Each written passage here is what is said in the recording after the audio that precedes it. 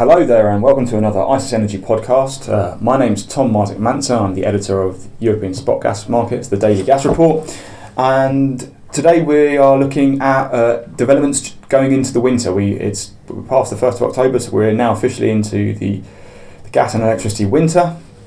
With me today is Joachim Moxon, electricity reporter for France and Belgian region, and Katia Kraftova, our gas reporter for Russia-Ukraine. Hello to you both. So let's start in Belgium on the electricity market. I understand there's been some recurring problems with some nukes. Yeah, so the news that came out this week is probably not a shocker to most of the people that have been following the issue of nuclear shortages in Belgium for almost 2 years now.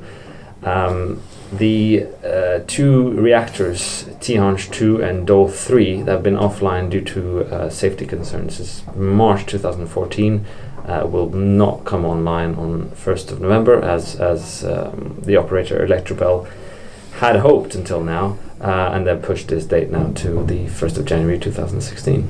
So a 2-month delay there. Is the market concerned by this?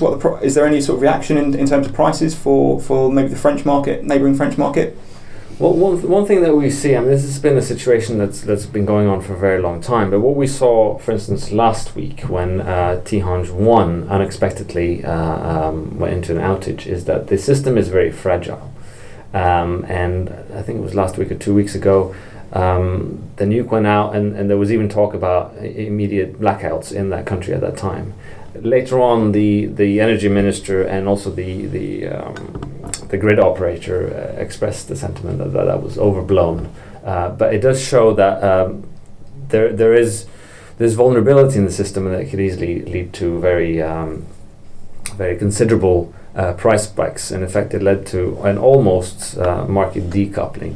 I think it was 2 weeks ago, it could be a week ago now, where prices were simply so high in the Belpex, the power exchange, that they had to redo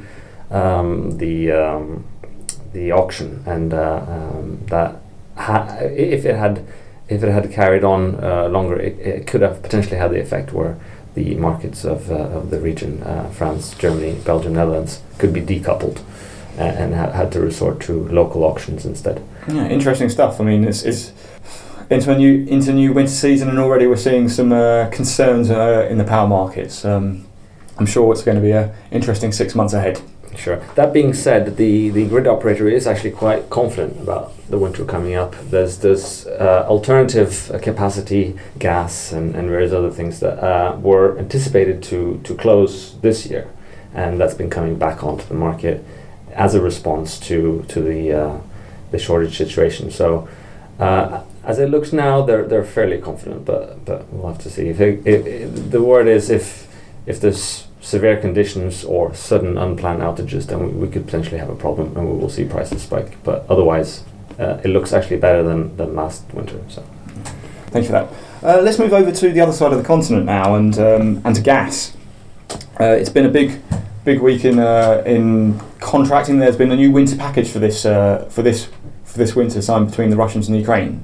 Can you tell me a little bit more about that, please?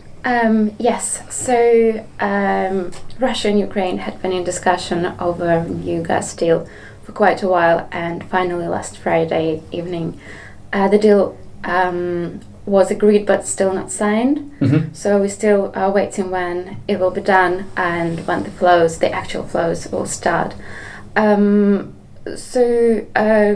The parties that are involved are Russia's Gazprom and Ukraine Naftogaz and the European Commission. The European Commission is allocating $500 million to Naftogaz so that it can buy around 2 billion cubic meters of gas in October to inject it into storage. Gazprom said previously that they actually expect the flows to start on 1st of October, but as we see, the flows haven't started yet.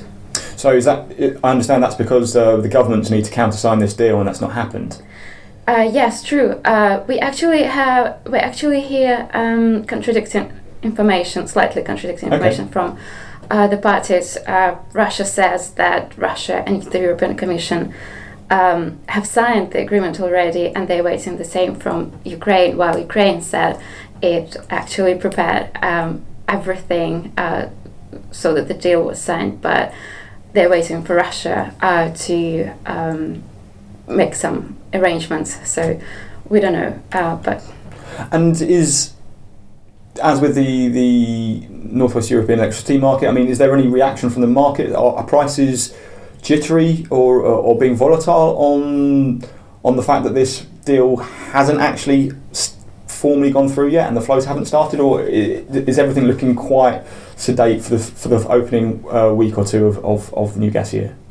Oh, well, traders in East Europe and Central Europe, they were, of course, expecting the deal, but on Monday, prices plunged really significantly, and are continuing to fall. So no concern then, really, by the sounds of things. No, and actually the trader says that the prices will be low for quite a while, and some even say that they can be cheap over the whole winter period, because the deal covers the whole winter period. So yes, even though flows probably have not started yet, the prices are remaining low. Okay, yeah. I mean, if I remember correctly, it was a couple of weeks into October 2014 before that winter package actually kicked in, and then gas started to flow, and that again was for the full 6 months of the winter. Well, some traders said that this year prices are even more cheaper than last year. Okay, brilliant. Okay, well, I think I'll wrap it up there. Thank you very much to both of you. Join us again next week for another ICIS Energy podcast. Thank you.